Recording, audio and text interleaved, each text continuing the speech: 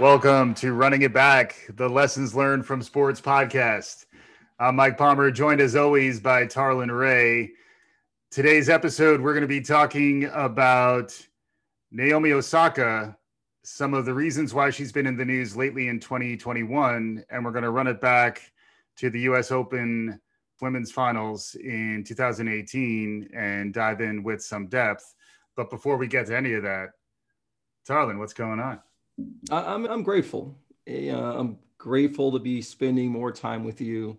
I don't think I say that enough. So in this season where we've hit June, we're coming up to the summer solstice, the longest day in the year. I hope you take full advantage of. Hopefully there's some sun in your neck of the woods. I'm grateful. Yeah. I also, and I promise a shout out to one of our listeners and someone who has been kicking my butt since December. The guy who has been not only my part PT, but my trainer, Mike Barry, Body by Barry. And I give him a lot of crap during our training sessions. I may throw out multiple F-bombs and tell him that no one likes him. But I will, in this episode, say that I'm grateful for someone pushing me and helped me get through over my mental hurdles as I'm coming back from injury. So I'm in a very grateful mood and excited to be here with you. Yeah, and it sounds like you have a couple of mics in your life who push you to be better as you continue to flourish. But speaking of flourishing, the Naomi Osaka news was really striking on a lot of fronts, where she pulled out of the French Open pretty suddenly from the external perception, and mainly in response to a kerfuffle.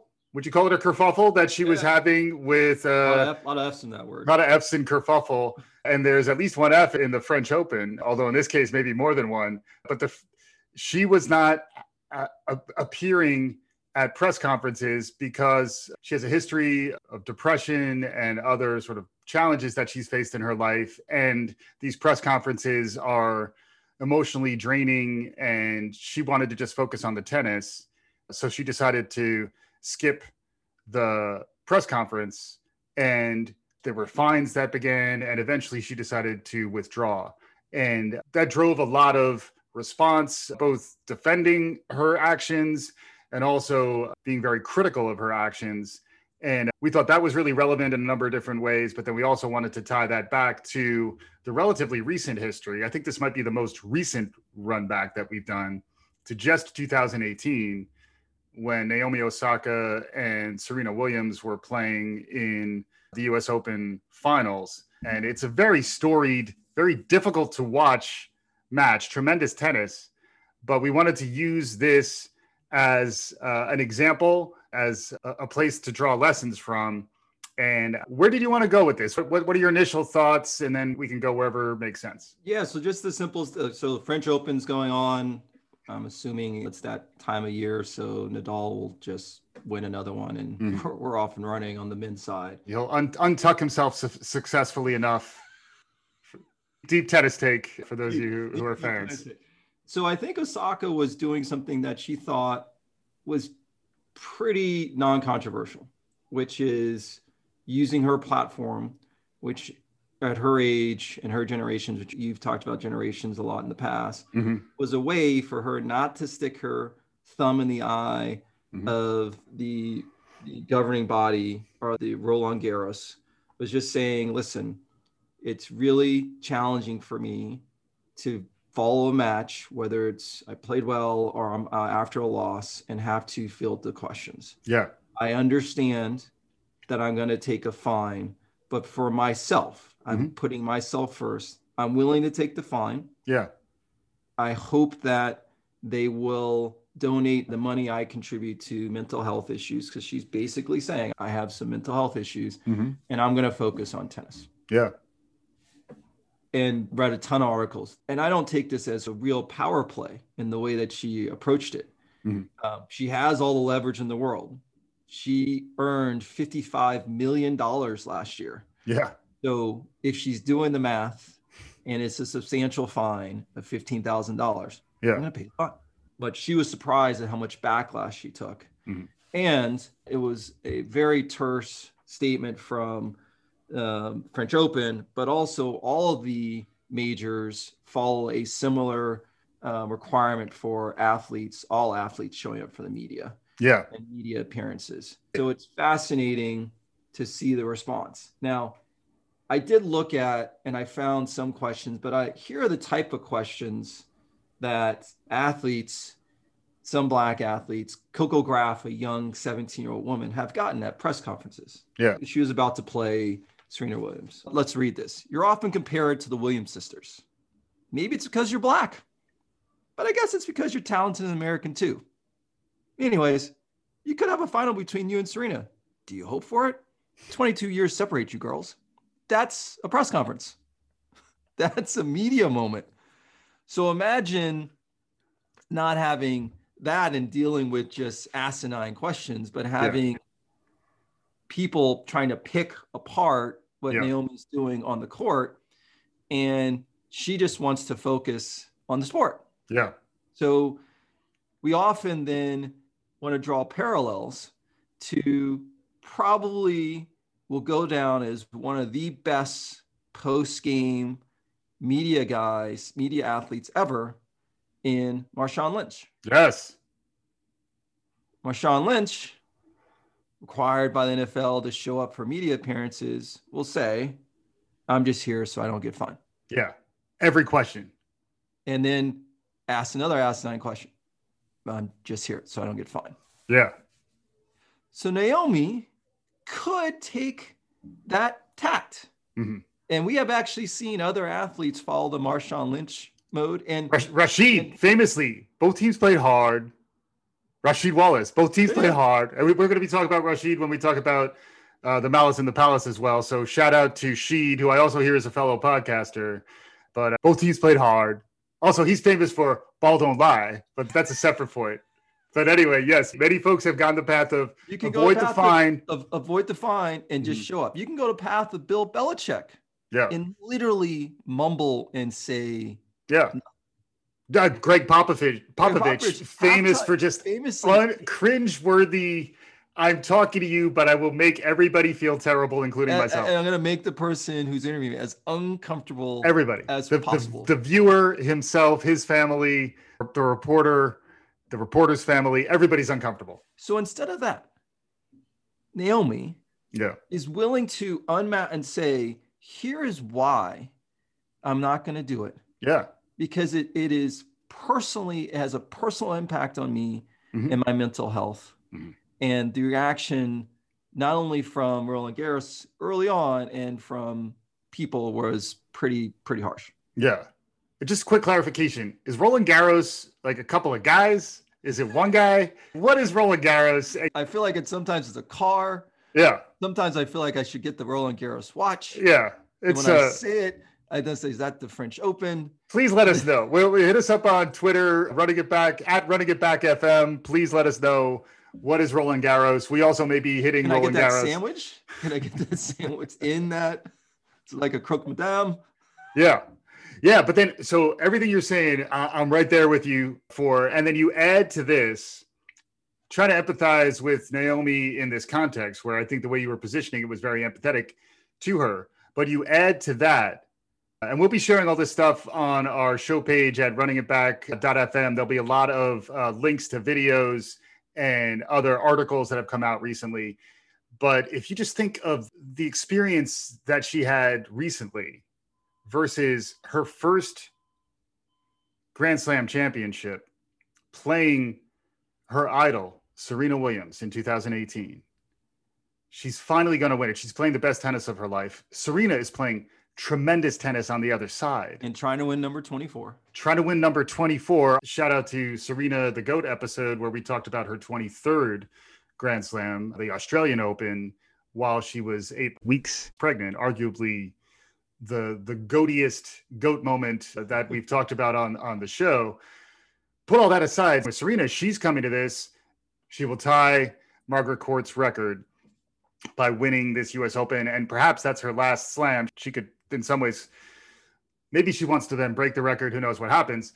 But she's very focused. She's playing tremendous tennis. Osaka wins the first set. Osaka is up a break in the second set. And while Serena is trying to fight back, the umpire, Cesar Ramos, game violation, code violation.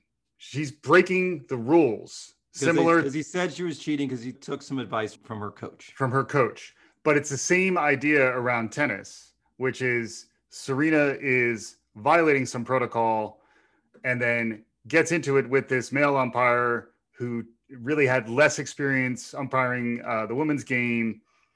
And it immediately becomes very antagonistic between the umpire and Serena. She gets very defensive. Meanwhile, Osaka, is trying to win her first US Open championship, her first Grand Slam against her idol, and she's playing the best tennis of her life. So that's in Naomi's background. And then beyond that, the way it culminates, so it gets much worse. I would encourage you to watch it, but be prepared to be emotionally torn by watching the highlights of the 2018 US Open. But it all culminates with Osaka winning after Serena has been penalized a game. Not only gets the code violation, slams a racket. I believe it's called racket abuse. Is that correct? Racket abuse. And then has umpire abuse and loses a game because of still sparring with. Calling him a thief. Because I would never be a cheater, and I have a daughter. I would never cheat in my life. Yeah, and this is famously, she went through a real health scare around the birth of her daughter, and then this was the rehab on the other side of that. And her daughter was still young. The fact that she was able to get back to that level of tennis, coming off having the child, coming off a subsequent health scare where really her life was on the line, and then figuring out how to raise a daughter and then still compete at this level. And it's still an individual sport too. So even beyond the Marshawn Lynch's and the Rasheed Wallace's, tennis is very different in that it's just you and you're ultimately accountable for everything. But anyway, this is Naomi's first win. And then she's crying throughout the culmination of this, whether it's right at the end when Serena is still berating the umpire and it's just getting really ugly. Naomi is trying to come to terms with finishing the match, and then during the trophy ceremony, she's crying. Boos are raining down also. Yeah. And then Serena famously says, "Stop booing. This is Naomi's moment." But that was her first win. And then Naomi has to sit for a press conference afterwards where, again, these same types of questions like the Coco Gauff question are being asked, but then also questions are really trying to provoke an emotional reaction so that we'll continue to see it years later. And we're going to talk. Are you not entertained? As a separate show, we're going to talk about the Malice in the Palace and a lot of the issues that are happening around NBA players. And Kevin Durant, famously, Kyrie are talking about how it's not a circus. Don't treat us like zoo animals. But there is a certain element of the emotional upheaval of these athletes is part of what makes, quote unquote, great television. And in some ways, their own rights as individuals and as people who are trying to manage their own mental health. Also, as sensitive, Gen Z famously is a generation that is struggling with some mental health challenges, and to be paraded out there and poked and prodded by the press, you can very much understand where she's coming from. So I think running it back also, it is really compelling to go back to the 2018 US Open Championship. It's just a very difficult thing to watch. And then for me, it certainly helped me empathize both with Serena, but then particularly with Naomi in terms of where she is today. It's amazing that she's able to keep her composure. So you talk about Serena being her idol.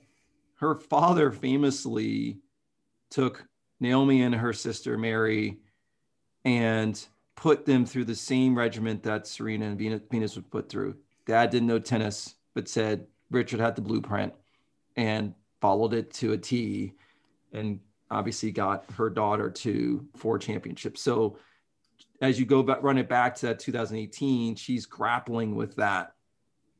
Naomi growing up, her coaches thought that she was standoffish and a diva.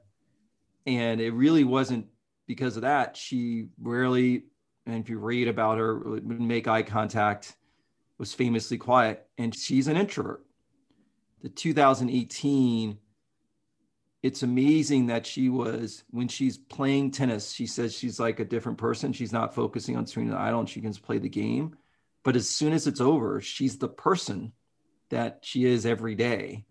Raw emotions, would rather not be in the spotlight.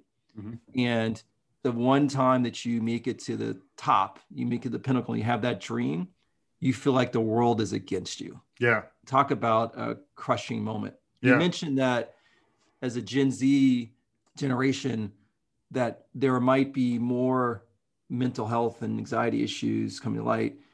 I think that's exacerbated by technology, social, and constant, what is everyone else doing as you're propping up idols, false idols online. Whether or not there's more, it probably isn't. It's just there's now a cracking where there's a willingness to be open to the conversation and to realize that because you can't see the injury doesn't mean that someone isn't injured.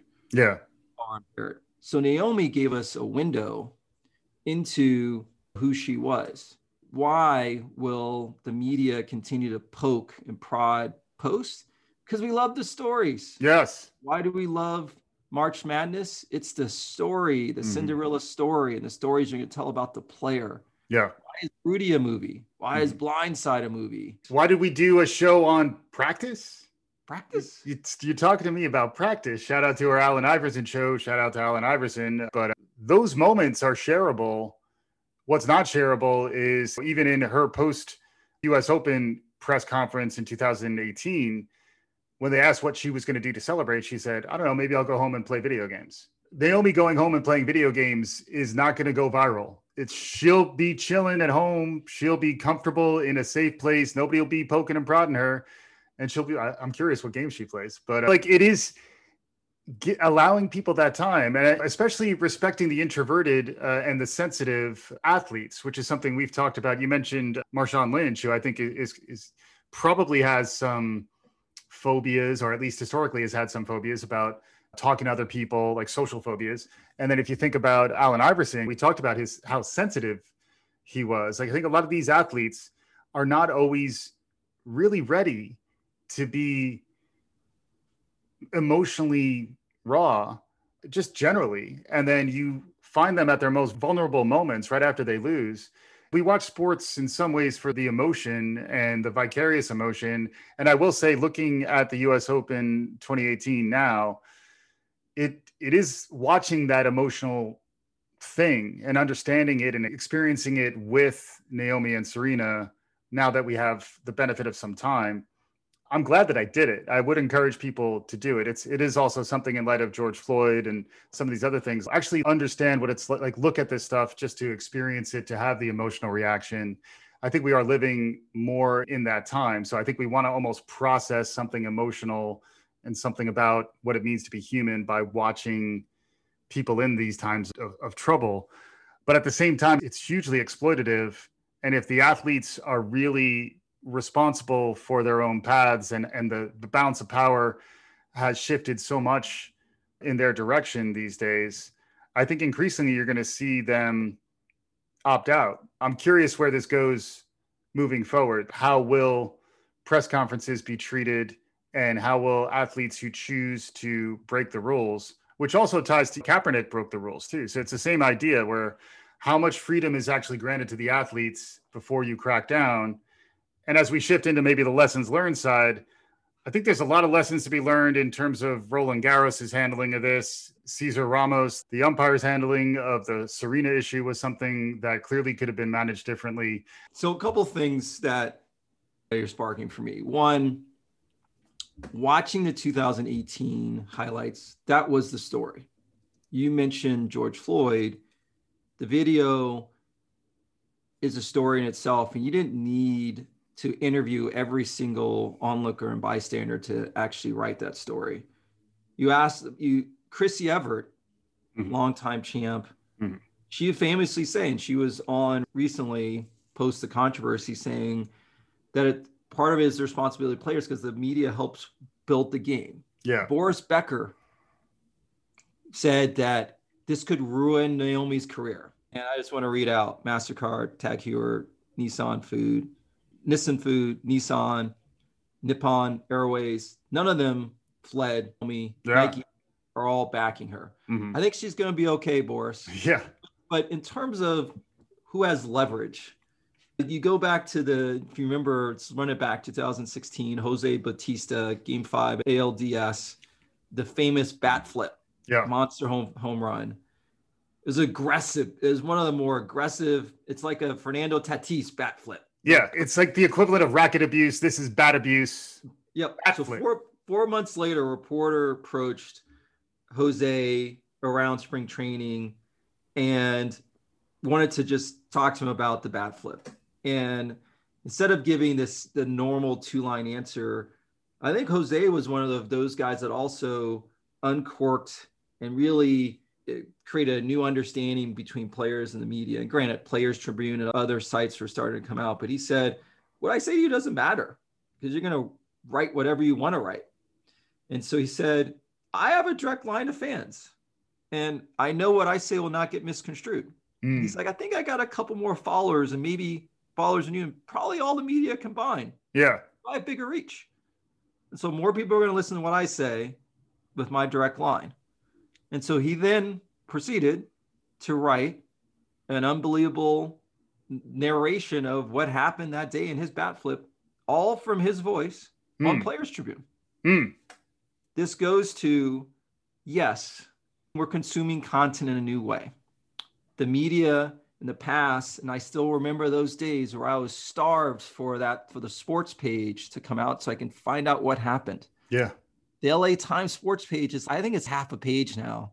New York Times Sunday, I'm looking for it. I don't even know where it is anymore. Right. I still get the physical paper. I remember reading through the box scores and the stat lines line by line for each game. Only come out for the NBA, the stats on Tuesday for each team. Every Tuesday, I would have the USA Today. Oh, yeah. Going through the stats for all the NBA players. Yes, yes. And that's why I had the random, I would just read but random information I had. But now we don't need that. The information is there. Yeah.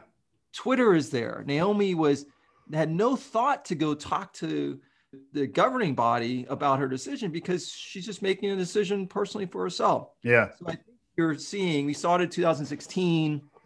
We're seeing in the way that folks are handling the media, but the media is trying to, at times, I'm not saying media is terrible, but to manufacture a story where the story's already been written. Yeah. And so maybe spend time from your position writing about what you saw and asking for those details just to provide richness instead of using the moment in the press conference to have another press-worthy moment. Press-worthy moment happened on the field. Yeah. Getting someone to break down, cry, be angry should not be the soundbite that you're looking for. Yeah. And what's funny when you're saying that, the Chrissy Everett thing is pretty rich on a number of fronts too. She was actually calling the finals in 2018 with Tom Rinaldi, and she was not particularly pro Serena. There's actually been a pretty long history. Chris Everett being critical of Serena. Tom Rinaldi did a wonderful job, and I want to give him a shout out as an example of someone who handled the coverage beautifully, but it's very difficult to watch. I found there was a lot to learn from just watching it and reflecting back on it. But I did find that the comment about how the need for this additional press and media coverage and hype cycle is needed to continue to grow the game, that's so blind to what Serena did to get Naomi the $3.8 million check that was handed to her while she was crying after the US Open in 2018. That battle had been won. Muhammad Ali, in some ways, began and set the precedent and began to win that game many years ago. And at some point, we're going to need to go back and run it back to Ali in a way that does him justice. And actually, it was recently the anniversary of his passing in 2016. But I think in many ways, the way in which athletes, particularly Black athletes and minority athletes, women athletes, have gotten to this level of power and leverage and influence over their own careers is based on things that Ali and Jordan and others have done over the years to get us to where we are today, the playing field is very different. And I'm not sure the tactics that made sense in Chris Everett's day would even make sense in Serena's day or Naomi's day today. And I'm happy to hear that Naomi is taking care of herself. I just want to see her play tennis. That's my biggest takeaway coming out of watching the highlights of 2018 is just when she's playing at an elite level, playing against elite competition. Interestingly, Venus was a 17 seed and Naomi was a 20 seed in that finals. People who want to geek out on the tennis, dive into that tournament because it was also a place where the passing of the torch among generations was potentially happening before our eyes in the world of tennis. And that's another narrative that draws us in when watching sports. Something I think we're going to talk about as it relates to the NBA these days on a subsequent show. But I just think there's a lot to be learned from this. And I think in terms of a role model, where just as Serena was a role model to Naomi, I'm very happy to see Naomi leaning into her role as a role model and really a leader among the rising generation of women athletes and athletes of color. And hopefully she's able to really do what she's trying to do and take care of herself and come out of this from a position of even greater strength while helping others and while maybe helping to destigmatize mental health concerns. So those are my concluding thoughts. How do you want to wrap this up? Yeah, I want to bring it back to the mental health piece because I still think early on, mental health was really tied to the NFL and concussions as players were getting their brains scrambled and what the impact is. This is different. And so let's go back to some of the athletes. So now Naomi is on that Mount Rushmore of players that are willing to, we got to, instead of 4, let's extend it out because there are a few players that have been brave enough to talk about it. But we have the Ronda Rouseys who had defended her UFC title 6 straight times and got beat by Holly Holm and talked about having suicidal thoughts. You have DeMar DeRozan and Kevin Love in the NBA. DeMar DeRozan sent out a 3 a.m. tweet saying depression gets the best of me at times. And that sort of just sent a shockwave through the NBA to the point now where the NBA, every team is required to have a mental health specialist on the team, on the roster. We had Michael Phelps, decorated Olympian, after 28 medals, 23 gold medals, fought depression, anxiety, suicidal thoughts. Posted some killer bong rips on social media. Yeah. But really struggling. Yeah. And really got some help and counseling and still came back to 2016. We had Andrew Luck that retired at the height of his career because he couldn't take the physical pain and the mental. He was mentally exhausted. Yeah. And he had people that were ripping him because they said, oh, you're quitting because you can't handle doing the rehab. So I put Naomi in that same camp. Because if we are light years ahead now in managing physical injuries, ACL tears, Kevin Durant is playing post an Achilles tear. That wouldn't happen 30 years ago. We are now in those early days of understanding mental health. So huge kudos to Naomi for being herself and being willing to share that with the world. Because as you talk about Gen Z, you need more people who have been put on a pedestal and look like they have a perfect life to talk to that generation who's getting bombarded with social and bombarded with messaging and media that we never had to deal with. Yeah. So they can figure out how to piece together the world in the way that they should piece it together. So I just wanted to celebrate her. And as Venus said, you do you, girl. Yeah. And we'll do we, and our listeners, you do you. We'll be back again soon. Always fun to run it back. Always a pleasure to run it back with you. These are the high points of my week. Thanks again for your contribution, Darwin. I appreciate it, man. And we appreciate you, our listeners. Thanks for listening. If you like what you're hearing, visit us at runningitback.fm or follow us at runningitbackfm on Twitter. We love to get some lessons learned from sports, and we love to hear from our listeners. We'll be back again soon. This is Running It Back.